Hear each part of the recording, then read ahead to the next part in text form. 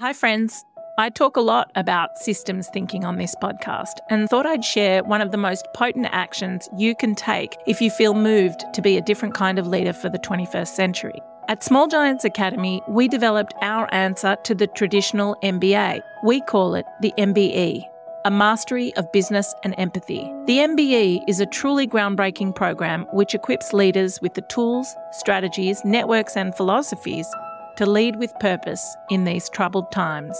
Applications are open now for 2025, so head to smallgiants.com.au/MBE to learn more and sign up.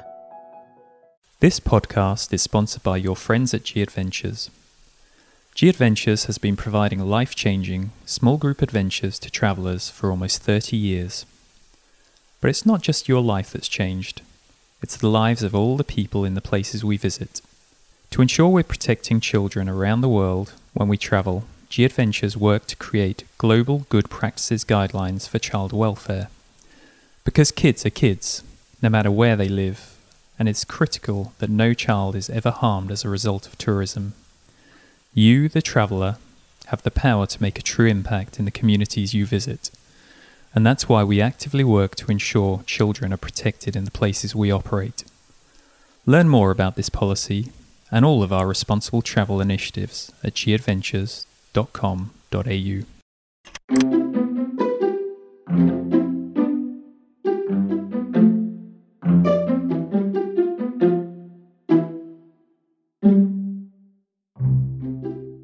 Hello there.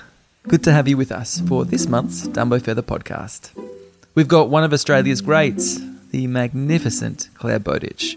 Dear friend of Dumbo Feathers, we featured her right back in issue 37 of the magazine.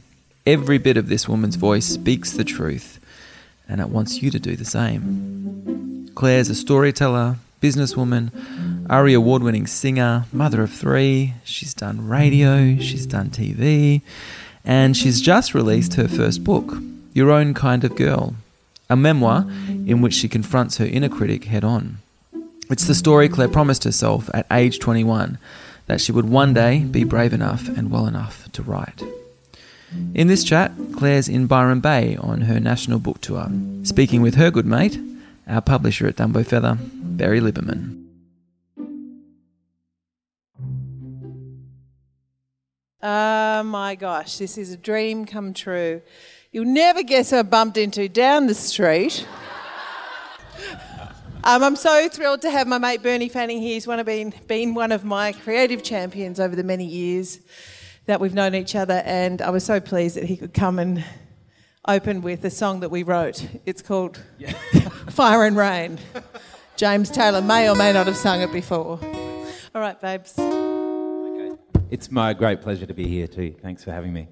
This is one of my favourite songs, and I'm happy to be here to play it with one of my favourite people. So here we go. Yes, I just thought I'd fuck it up early and then you can just get on with it. You know when you make a mistake early, you're nervous like... Oh, I will make a mistake. Yeah, okay, great. All right, babes. James Taylor played this, so I'm not at that level. Just lower your expectations, ladies and gents. Yeah, they've heard Tea and Sympathy, okay? They know.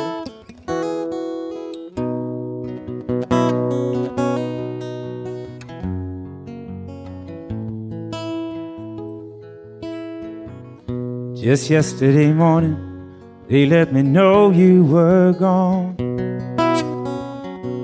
Susan, the plans they made put an end to you. I walked out this morning and I wrote down this song. I just can't remember who to send it to. I've seen fire and I've seen rain. I've seen sunny days that I thought would never end. I've seen lonely times when I could not find a friend. But I always thought that I'd see you again. We didn't hear you singing that time. There's more chances. Won't you look down upon me, Jesus? You gotta help me make a stand. just got to see me through another day. My body's aching and my time is at hand. I won't make it any other way. Oh, I've seen fire and I've seen rain. I've seen sunny days that I thought would never end. I've seen lonely times when I could not find a friend. But I always thought that I'd see you again.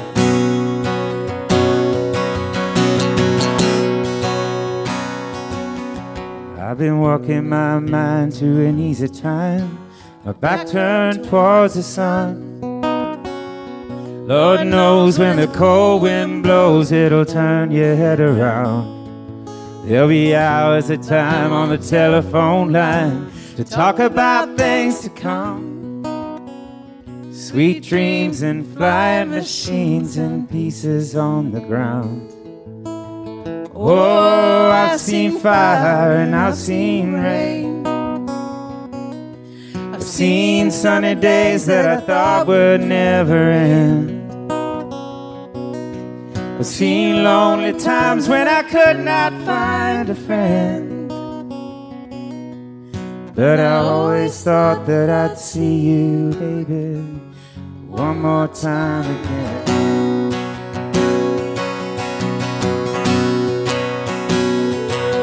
Thought I'd see you one more time again. There's just a few things coming my way this time around now. Thought I'd see you, thought I'd see you, thought I'd see you now. Da-da-da, da-da-da.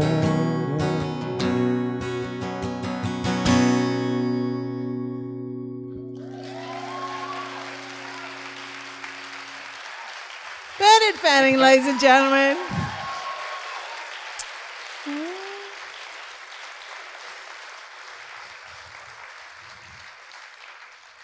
Gosh, what a special way to begin an event like this. It is an event of friendship and celebration, and to that end, I couldn't have been more thrilled when my dear friend from university moved to Byron Bay. I missed her, but it's been a really good excuse to come up here.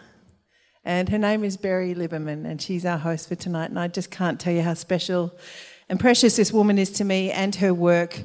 And I won't go on, but Berry Liberman, a woman who knows how to do a job. Berry Liberman.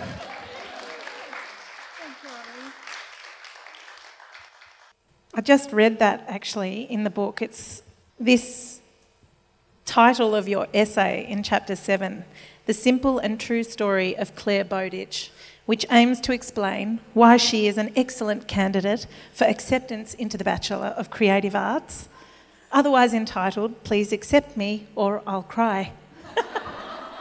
Look, you have some wacky students, and I was one of them. If I hadn't have taken that leap of faith and applied, I would not have had the pleasure of meeting you, so I'm grateful just for that. Yeah, me too. I'm so grateful. And it's in a long list of things that you did that were brave. This was a book that you promised yourself. And I'm so glad that you got to write it and you got to this moment. And I know I've heard a lot of people they've asked me questions, and I know they've asked you specific questions about your suffering that you articulate in the book, obsession, depression, weight, sadness, grief. But I finished the book, and that didn't seem to be the focus of the book. It felt like a love song to your 21-year-old self. What a beautiful way to put it. And also to your 5-year-old self. And it was a love song from the future that you're going to be okay, kid. Yeah, it was a promise made. It was a tree planted. I said to myself, I'm not capable of writing this book right now. I knew that, but I hoped that one day I would write it. And I needed the hope of the promise, but I didn't need the pressure of writing it right there and then. I needed to tell myself a story about a hopeful future. And I decided I wouldn't write this book until I was really, really fucking old, like 40. How rude. And that's what I said to myself. And then it rolled around and I still found myself thinking, gosh, do I have the right to tell this story? You know, do they just want the sort of Leonard Cohen top 10? You know, the exciting highlights from a life of, you know, making music in Australia that I didn't believe. It's been a fun bloody ride, but I did not believe that was the most useful or even interesting part of my life story. So what did make you write the book? I haven't asked you that. Why now? Why did you decide to write it when you did? Because friends like you told me it was about fucking time. That was part of it. But also I knew I was ready. I knew I'd processed enough and I was, you know, maybe it's not rare, we don't talk about it enough. I'd had a really tough time in my 20s. I didn't think I'd recover. I did. I promised myself if I did recover, I would one day write this story. And I wanted, in a way, to talk to the world a little bit about the long tail of childhood grief and how it actually looks in its minutiae and how it plays itself out over a lifetime. You know, we don't tell that story very often, but because of the peculiar way my brain was stacked, I remembered things clearly, and I just wanted to find a house for all of that love and all of that feeling and hope, in a way. We met at uni, as you said, not long after the trauma of this time when you were 21. What was the story you told yourself to get to there, and what kept you through that time? To uni particularly? Yeah. So to put this in context, I worked in it when I was 18. I left university. I'd gone to a pretty conservative Catholic girls' school, and at about the age of 15, through a series of unfortunate events, it was made quite clear that perhaps that wasn't the right place for a gal like me. Miracle of miracles, I was the youngest of 5, all of us 18 months apart, and for some reason my parents agreed that they would allow me to go to what was possibly the most alternative progressive school in the whole of Australia at the time, called Press Hill. Actually, yeah. I know your mother. Yeah, I know. How did she let you go to Press Hill? Because my mother is also from Amsterdam, so my mother's quite wild in her own way as well, and she knew, you know, maybe my sister Anna had a bit to do with it, had a bit of chats with her, but she said she knew that I needed to do that, so she let me do that. They let me do that, and, you know, I spent my good first 6 months wagging, and then so I showed up at school and I started to enjoy learning, and I made great friends. I made friends with Emmy, who's here today. You know, she was, I was effectively her babysitter, and we had a really, like, millions of years between us. There was like 6 years, 8 years difference. I met friends like that and their families, and I met Bohemians, and I remember realising for the first time, I actually didn't realise how religious my family was. But my best friend, who's still to this day one of my closest friends, Deepa, came home one day. She's from a Bohemian, you know, Jewish entrepreneurial, free-thinking family. She came home. We started a band. We were 15. She came into the front door and went, "Holy fuck, you didn't tell me you were this religious." And I went, like, "What do you mean? What gave it away?" And she's like, "Dude, there is a holy water font in the hallway and there is a child-sized statue of Jesus and Mary in the front window. So let's just start there." I love your mum. I love it. I love her too. She's dedicated to her faith, and it's actually been quite a handy thing. It was one of the things that held us together as a family through the trauma and, you know, the experience of losing one of ours, losing my sister Rowena, who was 2 years older than me. But the question you asked was really about, you know, What was the story? Yeah, the story I was telling myself. So, to cut a long story short, I had that tough time in England, in Oxford. I have no doubt that many of you will see yourself in this story because it is a common story. I was at 1 in 4 Australians who suffer from an acute period of mental ill health, and the descent in was quick and fierce, and the road out was long. By the time I met you, Barry, by the time I wrote that application, that was one of my first courageous acts. And a miracle happened to me. I thought my life was over, and I found a little tiny book by a family friend, recommended it by an old-fashioned doctor. And I, at any other time in my life, I would have just looked at this book and gone, no, that's like a Bragg's vinegar bottle. That's just, it was a picture of a very elderly woman in a frame on the front who looked a lot like the Queen. And the title of the book was Self-Help for Your Nerves. And I thought, this is not for me. But I tell this story always because it's important. This is sort of one of the impetuses for writing this story. I read that book, and it gave me an explanation of the shakiness, the racing thoughts, the sudden weight loss, the inability to eat or sleep or think correctly. You know, so that I went, she calls this nervous suffering. She says I can recover.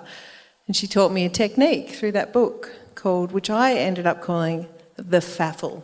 So I gave it a proper name, which is an acronym for a technique that allowed me to not feel afraid of the fear anymore, the shakiness, the unreality, the obsessive thoughts. Her technique was to face, accept, float, and let time pass. And I had just started doing that, practicing it, and it sounds a simple technique, but it worked a treat for me. My recovery began then, and my courageous activity in the world began then, because it was a matter of survival. And so by the time you met me in that first year uni, I was not ready to tell an ambitious story. Not then. I had been before. I'd lost that ability. There was no ambition left in me. I wanted to survive. I wanted to live. And I wanted to do something useful in the world, and I didn't know what that was. I was overwhelmed by this, why am I here? Why am I alive? What are we doing here? Existential crisis. And I decided to just ignore the existential crisis and just get on with the day at a time. So by the time I met you, I was telling myself a really simple story. I had started to tell myself, I have the right to be here. I don't know why I'm here. I don't understand what my destiny is, but I have a right to be here, and I'll work it out. I just started to change my relationship with time. And so that's why I didn't talk very much that first year. And I just was so in admiration of your confidence, and, you know, we were at art school. Yeah. I thought you were so fabulous. Did you? Yes. God. I did. Well, there's a vote for keeping your mouth shut, guys. People project all sorts of things onto you. I was so grateful to have another chance at life, I think. Yeah.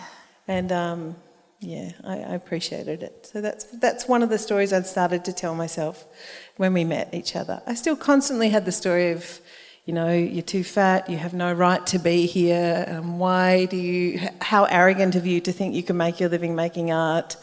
Your work is not as good as the other artists in here, you're a phony, you're a fake, all the usual lower brain survival set of thoughts. But I started to be able to put it into context and say, that's a habit of thinking, and I have a higher brain, and I'm going to tell that voice of the inner critic to fuck off. And that's what I did. That's the only secret of success I've got. They don't even need to buy the book now.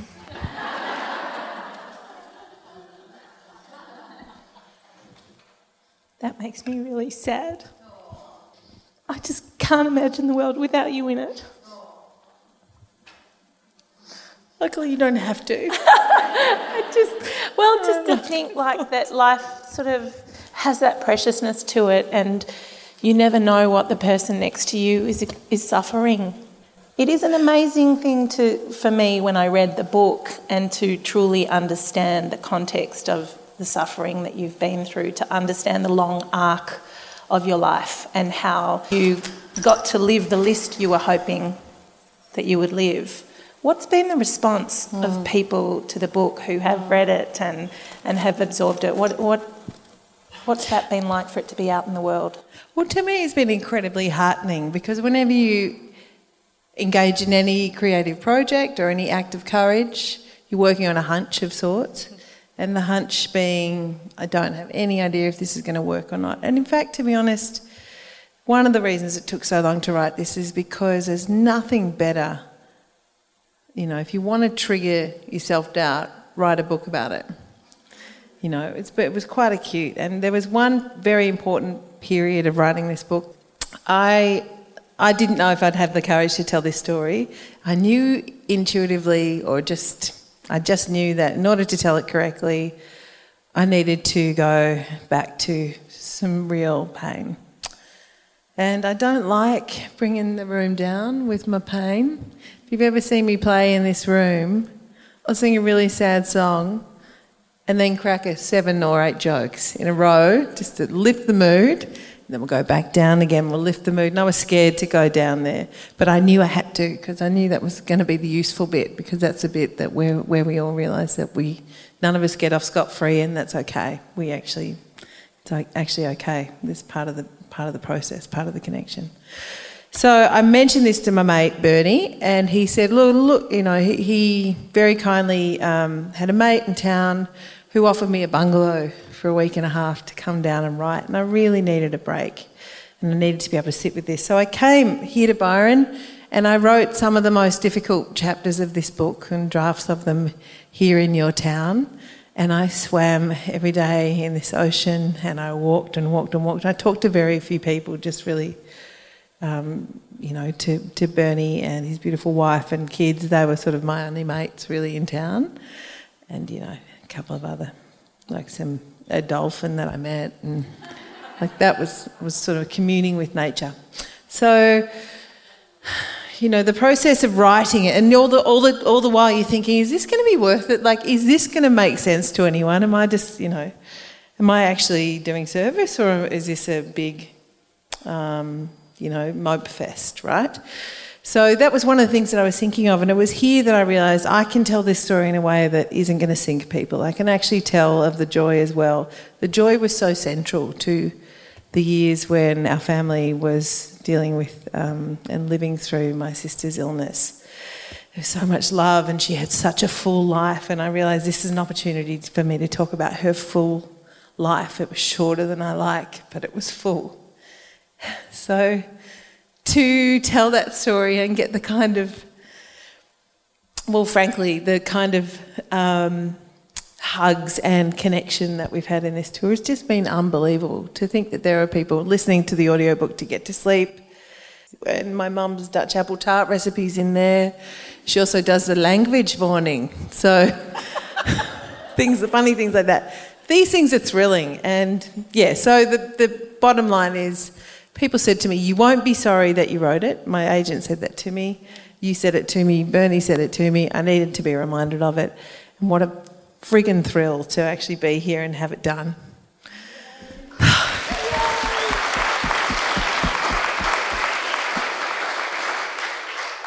I guess that's another part of you. There's another voice. There's a voice that tells you you're not good enough. But you must have always heard that other voice that told you, one foot in front of the other, you just might make it.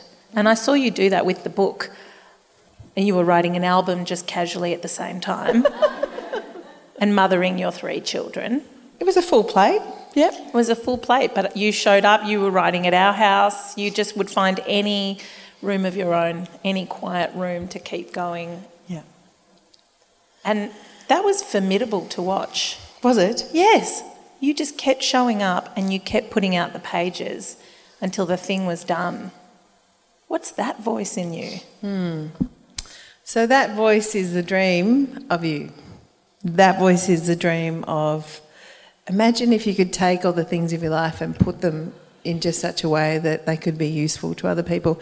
And this is a selfish compulsion. It could just be, you know, I mean, it's a very sort of curious, very human thing, but I've always had this thrill from being useful, always, you know, and it was embedded in me as a kid. I love it. There's no better feeling in the world to me. And I know that because people have been so kind to me in my life, you know, so kind. And so it's like this, the thing that kept me going was this thrill of, oh my gosh, I get to hand on the baton. That's pretty fun, that thought. And it was also, the compulsion was also about honouring my family, honouring their story. And it was about honouring this work of Dr. Clare Weeks and my dear friend John Hedigan, who was my first musical champion. And yeah, and knowing that I'd seen in the lines in the conversations we have after shows, that I knew a little something about this particular thing, how we overcome the voice of self-doubt, and how people seem to think we only win when it disappears. Like, the voice of doubt shall fall silent, and I shall have made it to the zenith. I shall be truly human. My experience has been the opposite. The second I realised, right, so this voice is going to be here forever, and I get to play with it, and I get to not let it win, and I have a higher brain. I'm not just a survivalist. I have a higher brain, and I get to talk back to that voice in my head. So maybe that's the voice of the kindness that I've had in my life, or I don't know quite what it is, but yeah, I've never been someone to put a good rage, to waste. I've always felt so angry about the opportunities that we miss out on just by virtue of, it might be our size or our gender or the stories that we tell ourselves. So I think that's what was behind that, I must get this done. Could have also had to do with having signed a book contract. I quit my job on radio to write this book. That's another thing. I think sometimes when we take a big risk, marriage is a big risk. You say yes to this person, that's a big risk. And I think there's great buoyancy in taking a big, safe risk. It's quite exciting. So that was it. And you also said that writing a book was very different to an album. Yeah, because albums are easy, guys. No, they're not. I thought, here's the thing, you can hide behind an album. I could hide behind an album, not when we're having a chat, you and me, and one-on-one, but in a general way, you can hide behind an album. You can pretend it's about someone else. You can use subterfuge, smoke and mirrors, occasional costumes, anything you like. A memoir is... there's no point hiding in a memoir because it's not worth anything if you're hiding. Having written the book and just finished an album, what do you long to do now? Like, what's on the list? What's the story right now? To be honest, I'm really just having a good time, like right now with you. This is a good time. Well, here's something I haven't said anywhere else. I got a family member who's not well. And I will be going home. It's probably one of the most funnest, exciting tours of my life. My husband Marty and I and our band, we've always produced work we're really, really proud of. But this book is connected in a way that was unexpected and is a delight. It's so nice to be here having new conversations and learning so much about Australians, really, through this book. So I'm enjoying myself thoroughly because I've come off the back of a real tough year, and I'm probably going back into a complex space when I get home. I dare say I will write some more, and I dare say that next year, in April and May, the album that we have been recording will come out to you. But I think in the space in between, I'll be living of a simple pace whilst compulsively Instagramming in the toilet, which is the only lockable room in the house. You know what I'm saying? So I couldn't find it in the book, but do you remember the list? I'll find it. To explain what this is, I was on my way to England. And you wrote a list. Yes. Yeah, so I was off the back of I don't know, has anyone ever been in love? And then had their heart smashed to the floor and then jumped on a bit more. It wasn't like that.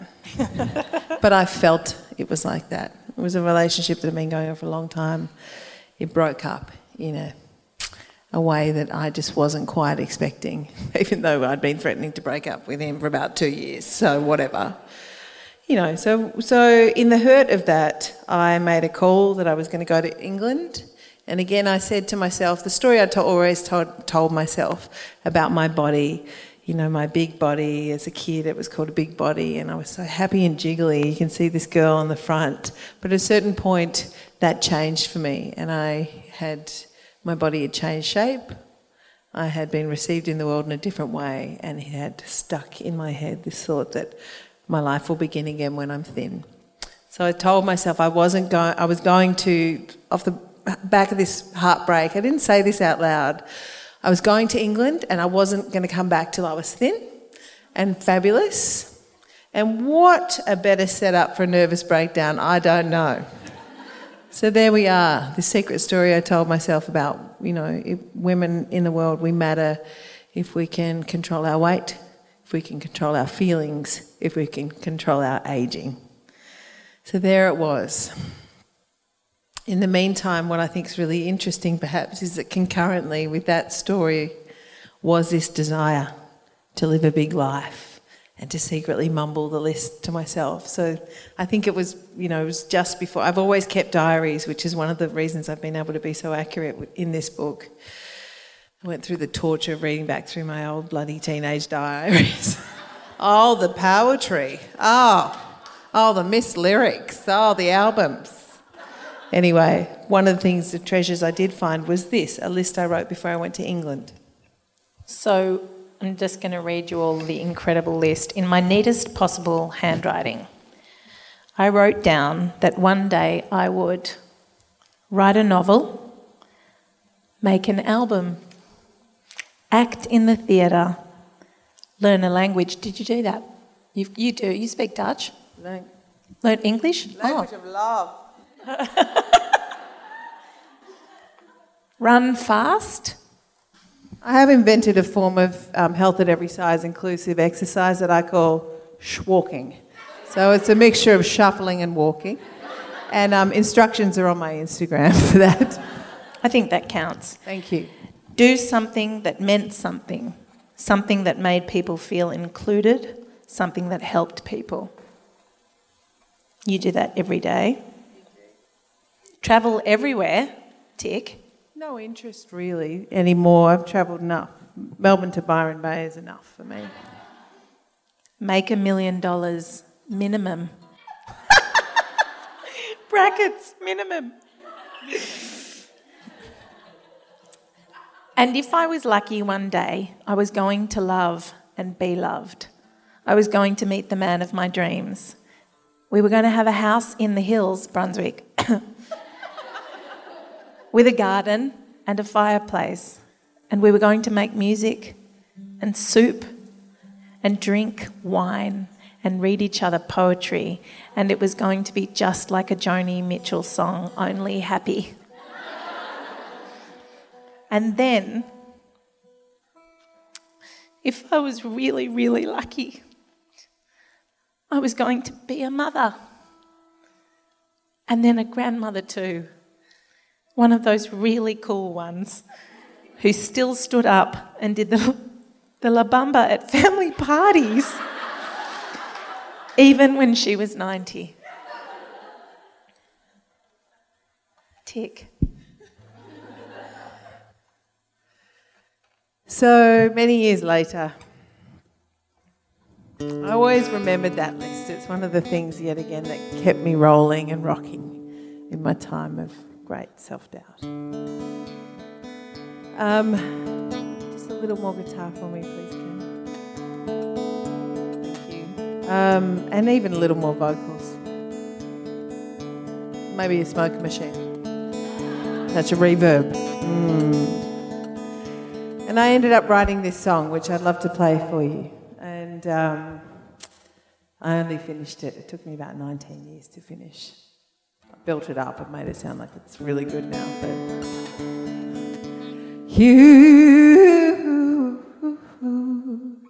you want to write a novel, make beautiful music, act in the theatre with inspiring humans, learn a language, help people fit in, travel to every country, make $1 million and smile when your children have babies, make the heart your home, inviting and warm. You want this amazing life. You can't decide. You think you have to be fully formed already, don't you? You want an amazing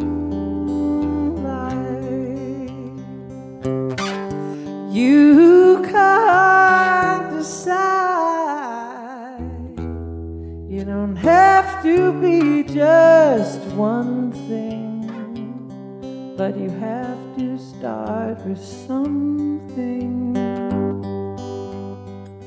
So you'll be a little bit older by October. You've reneged on your pre-birth promises, and now you think this journey's over. Let me encourage you to know you feel it when it is over. It just feels like ordinary everyday hell. Take it as a sign you need a little time to be still. Listen for a while. You want an amazing life. You can't decide. You think you have to be fully formed already, don't you? You want an amazing life. You can't decide. Oh,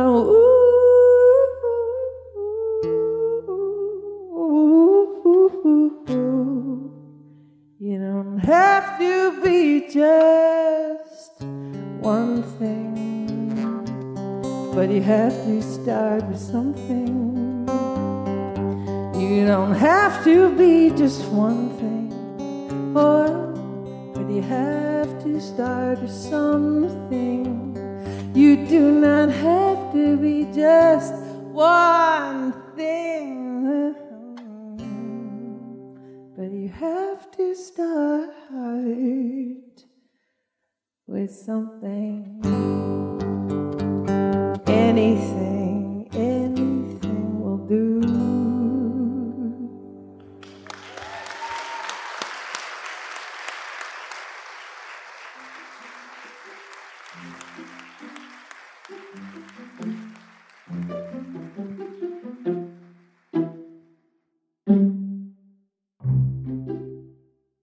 What a voice. What a legend. Go get a copy of Your Own Kind of Girl if you haven't already.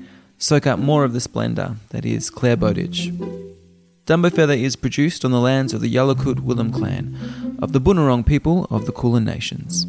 I acknowledge the wisdom and custodianship of elders past, present and emerging.